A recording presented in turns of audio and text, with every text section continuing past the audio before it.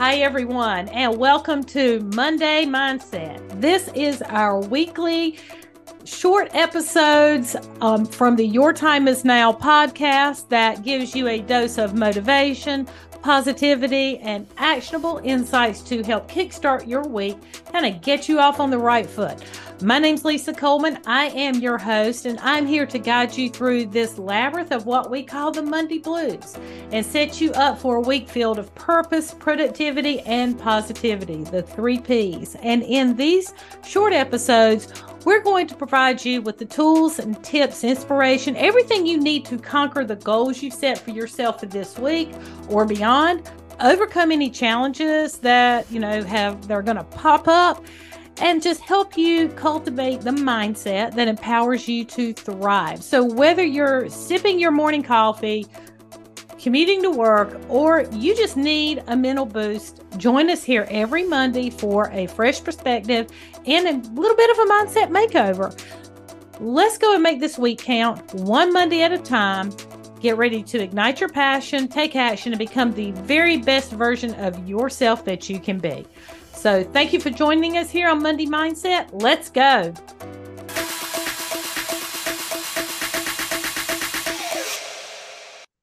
I wanted to read to y'all a little bit from, this is my new favorite book.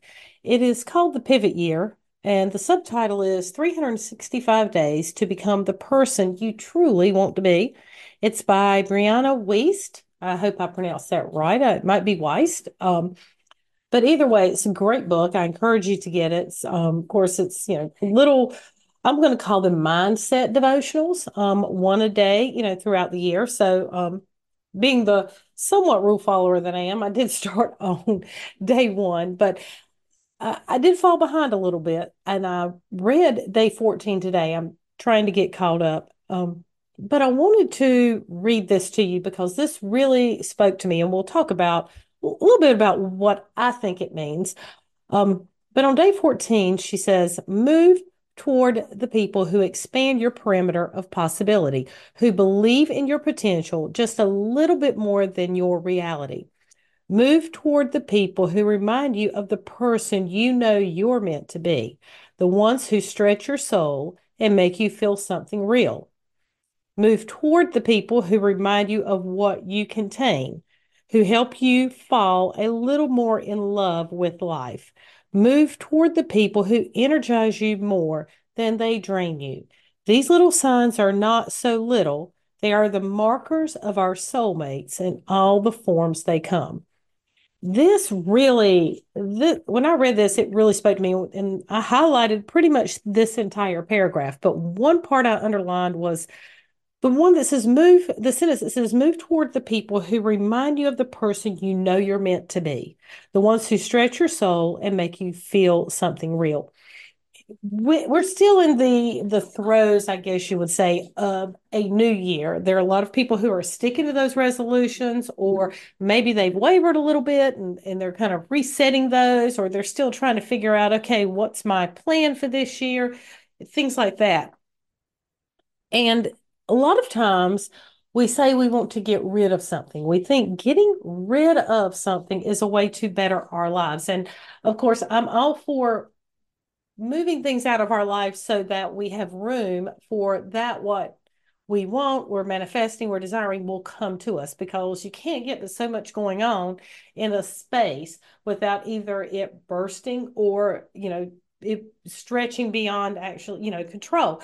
So yes, I believe it's good to get rid of some things. But when I read this, the first thing that came to my mind was she's telling us to move toward the people, toward the things that inspire us and love us and care for us and make us want to be better people and will lift us up and help us be better people and have a better life.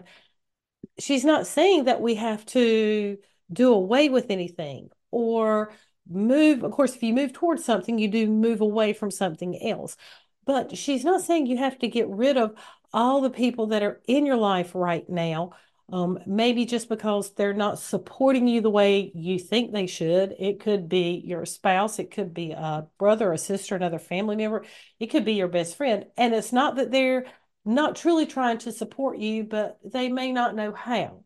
What she's telling us is sometimes you may still have those people, but there are others out there that you may feel bring out the better in you, help you get to that goal you're going to, help you get to that next level in business or in your personal, what's the word I'm looking for? Your personal goals. If you're trying to, run a marathon this year, or if you're trying to get in better shape, or if you're trying to learn a new skill or, a new life-changing habit.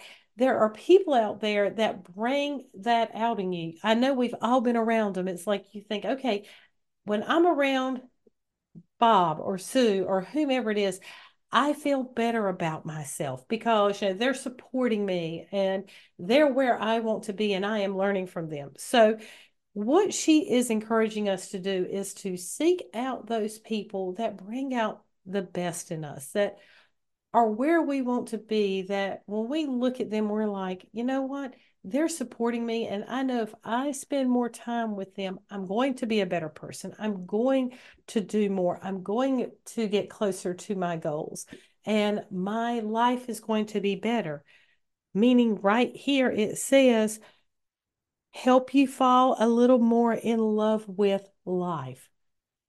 So maybe put on your goals for this year and your resolutions that you're going to move towards those that bring out the best in you, that help you fall a little bit more in love with life.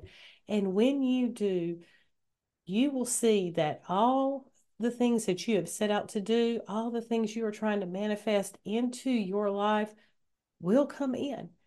Little steps like this will make a big difference.